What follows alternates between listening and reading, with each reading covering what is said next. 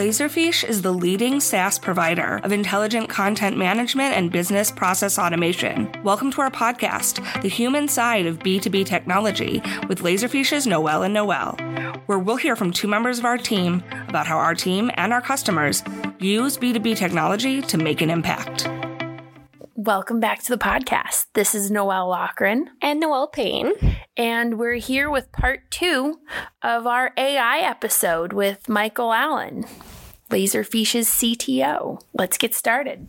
So what are ways, if any, that you've seen generative AI be incorporated into the workplace currently? Not just at Laserfiche, but in the greater landscape. The conversation I had the other day, one of the guests was a writer. And so it's the impact of generative AI is already being felt in kind of this cottage industry that creates content for blogs and things. So if you work in that field, you're already being impacted. I know it's being used for illustration for things like, lower cost advertisements and other types of media. Their marketing. There are vendors of graphic design programs that have incorporated some generative AI features to help with generating visual designs that maybe in the past that would just be solely clip art. And now there's augmentation there with prompting.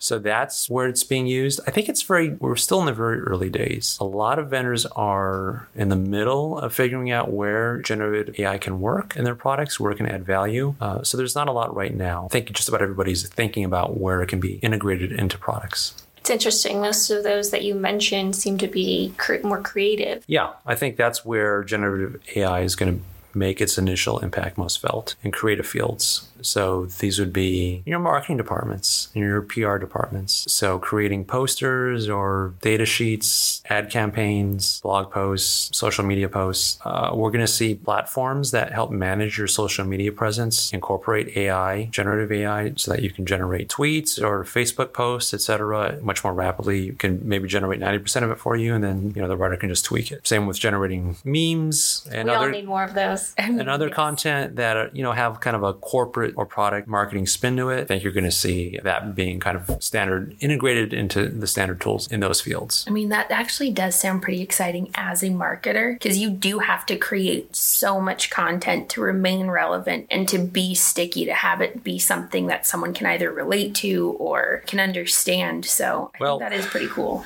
I think you're going to see this cycle. It's going to rise up and there's going to be a trough, because the thing is, once the market, or not the market, but rather once the communication space is saturated with this content that's being generated by AI, or AI is being used to assist with the generation of content, those organizations, those companies that actually do something different, they're the ones who are going to be standing out. So in a sea awash full of generated content, or content that was mostly generated, those that actually go and pay for the human talent, that has unique talent, that content is going to stick out.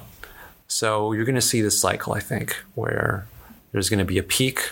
It's going to culminate in just massive amounts of this content while the novelty is still there, and then it's going to wear off, and then people are going to look for something that's more authentic, that is different. I mean, that's a prediction. Obviously, that's the future, and predicting the future is pretty risky, but I think that's how that's going to play out. So there's going to be a kind of a cycle. Yeah, no, and I guess that does make sense too. Even with the ChatGPT things that I've received, you can tell that there is, that wasn't written by a human. It just doesn't have the same tone or feeling. That would make sense. It definitely needs some human intervention. Make it a little more fun, or a little more interesting, or a little more personal. I think it's a very astute observation, because the pendulum always seems to swing back in the other direction. And that would make a lot of sense. It would. People are always wanting to find something different and unique. So even if every newsletter that you get, and you're getting flooded, inboxes are getting flooded with this content, these newsletters that are AI generated, once everything is 90% of what you're getting is AI, you're going to look for something different, even if it's less polished, because people, the nature of human beings is we like novelty. We are going to seek out things that are different, that are unique. And so I think there's still going to be a role for talented, creative people. As a marketer, I think this is pretty exciting.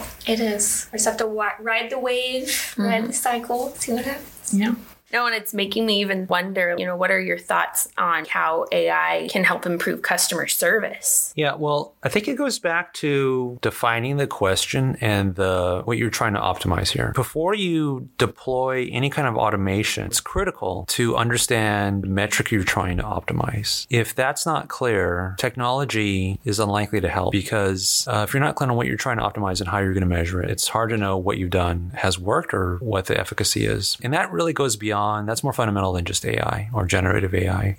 But it becomes especially important for AI. And the reason is AI is so good at generating content and spotting patterns. You can deploy it very easily. So if you're not clear about what you're trying to optimize exactly, you run the risk of just generating a huge amount of useless content, which could create additional work for other people that actually doesn't help with the business. So I would say the first order of business before you deploy any kind of automation or re-engineer your process is understand what you're trying to optimize and how you will measure it. I mean, there's some risk there. When you pick a metric as your goal, it sort of ruins it in a sense as a metric to observe how well you're doing. So you need to have metrics that observe how well you're doing as well as a goal that you're targeting. So customer service, yeah, that's a broad question. So I don't know how to answer that precisely, but I think if you were to define the metrics here, we can then step back and say, okay, what are the processes that are relevant to that particular metric that we're trying to optimize, and where can AI help? Perhaps it's not generative AI. Perhaps it's something a little less high tech. But in terms of generative AI, one area that I think is going to make an impact when it comes to customer service and customer support specifically is things like chatbots. So we've all used chatbots or we've all used automated telephone help systems. So I think with these large language models, they're going to supercharge those systems. So let's say you called your cable company or your utility company and you had a problem or a question about your bill and you asked it something. It was really limited in what it could do. So if you said you had a problem, it may be able to reboot your router. And if you had anything else more complicated, it'd have to direct you to an operator. That's my favorite prompt.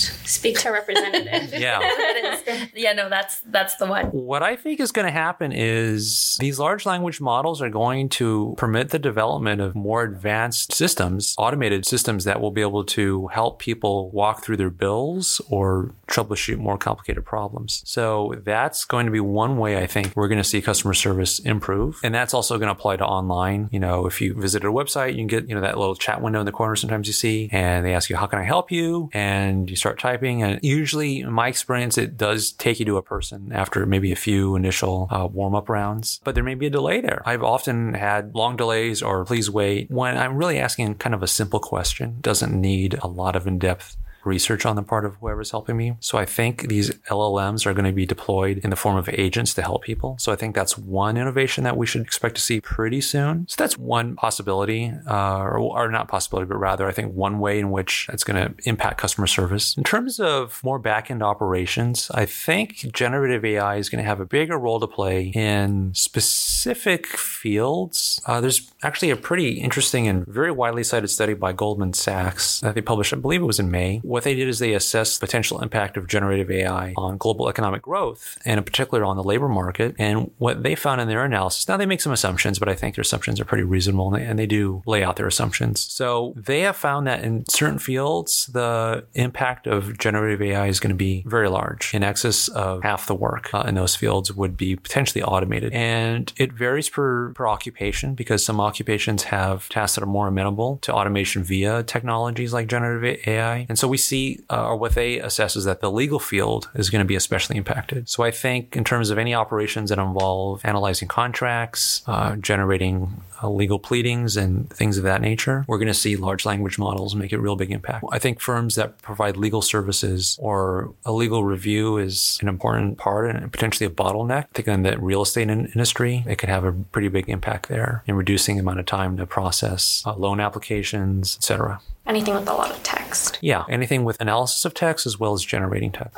What concerns do you have in the AI space? We've heard with machine learning, the machines are only as good as who trained them. Kind of worry about the lack of diversity and thought in their training. What concerns do you have with generative AI? Yeah, it's interesting because there's amongst people who have studied AI and who are really experts on AI ethics, one of their main concerns is bias. What you just talked about is what is called bias in the AI field. But if you ask the typical person on the street, what they're most afraid of is job loss. And so it's a little bit different depending on who you ask. The Pew Research Center conducted a poll, and they published a report about the findings of their poll. I believe it was last year. Yeah, I think it was in 2022, where they polled Americans about whether or not they were more excited or concerned about AI and what their top concerns were. Job loss was the number one. I think loss of jobs is not a huge risk in the sense that there will be new jobs, but there will be potential disruption. And that disruption can have an impact on lives of individuals. If you have to relearn your job, or if you're automated out of a job, and even if you can find another job, it's still potentially pretty disruptive. But I think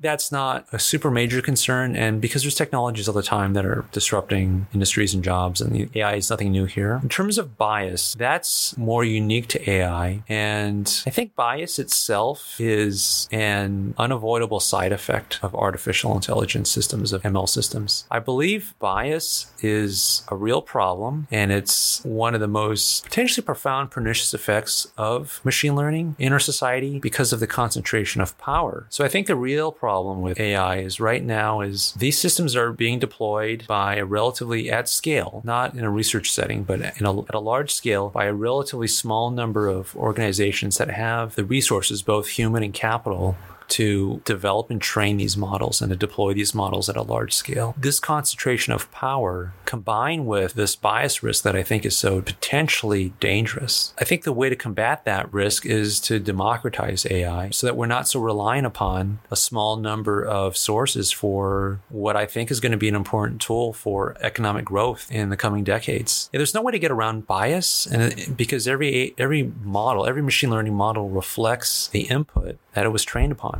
And it's very difficult you have to make some decisions about what data you're going to train your model on. Just having a small number of models creates a risk of distortions being sort of multiplied in society. And there's lots of examples of that. It's not just AI, it's computer programs, devices. There's been, algorithms, computer programs that have been developed for things to help with criminal sentencing or to decide who gets jobs or grants. They don't necessarily use sophisticated machine learning technology, but if the sources of these systems that can impact lives, if they're closed off, if they can't be inspected, and if they are all coming from a small group of organizations, I think that's what the real risk is. So bias is a significant risk, but I think the real problem is the lack of transparency and lack of diversity in sources of these models, which I hope will be something that will change over time as the cost of these models goes down. That's so interesting you bring up diversity. Our last podcast episode was focused on diversity and how, especially with software and software development, it's important to have people from all different backgrounds and experiences involved in the software creation so that the software best serves the greatest number of people. So what excites you the most about AI? Well, I'm a computer programmer, so what excites me is the impact it's going to have on software development. I can tell you that many developers are pretty skeptical of AI code assistants. They think the code that it generates is pretty bad,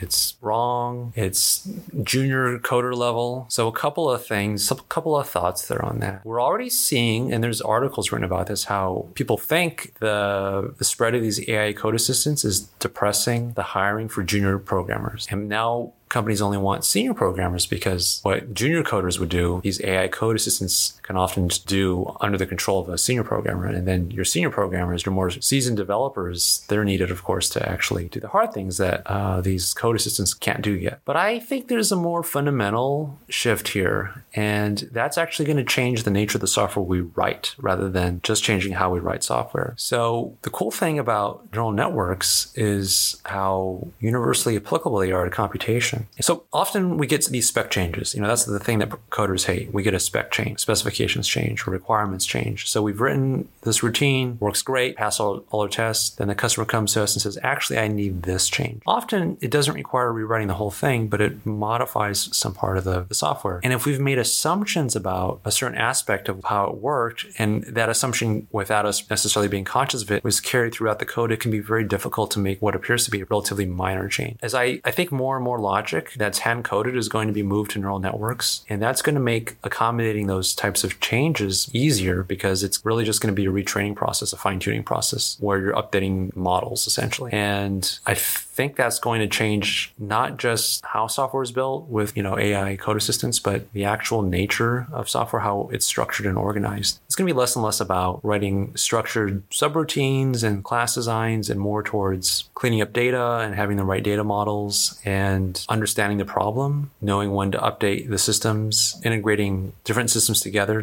to create something that's more optimum. So I think that is going to be a pretty profound change in the longer term on what it will entail to build a software system to solve a business problem. I think there's always going to be a place for the hobbyist coder who wants to just write programs for fun. But when it comes to applying software in a business context to solve a business problem, I think neural networks are really going to make their impact felt much greater in the future.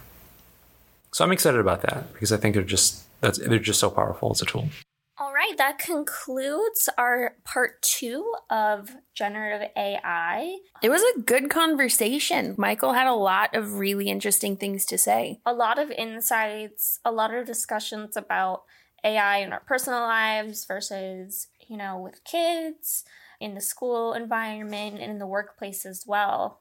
Mm-hmm. Yeah, no, I loved that little story he was telling us about, being out with friends. This child of his friends was like, I don't want to use AI because it's cheating. And I loved his insight on it. It's this is a way to jumpstart something you need to work on. If you're hitting a wall, you can use AI to help get those creative juices flowing again, or, bring some new ideas or a fresh perspective on something that you've been thinking about a lot. So I really liked that little aspect of it that he shared. Well, with every new thing that comes out, right, there's always these fears about it. Just look at computers, technology. Oh man, yeah, there was fears then about it taking jobs away from everybody. And, look at us now. Look at us now. We can't live without it. I think the biggest calming and most hopeful takeaway I got out of our conversation with Michael was that it's all cyclical. And humans are so creative, and we go through all of these phases where we're interested in one thing and then another app and then it's something else. And initially there will be a big kind of hurdle with AI, and then it'll be so widespread, we're going to want something different, and we're going to go back to wanting the individual creative process and touch on everything. Yeah. So if we can just hang tight, everything comes back around. All right. It was nice chatting with you, Noelle. It was nice chatting with Michael, too. You too, as always. Catch you next time. Bye.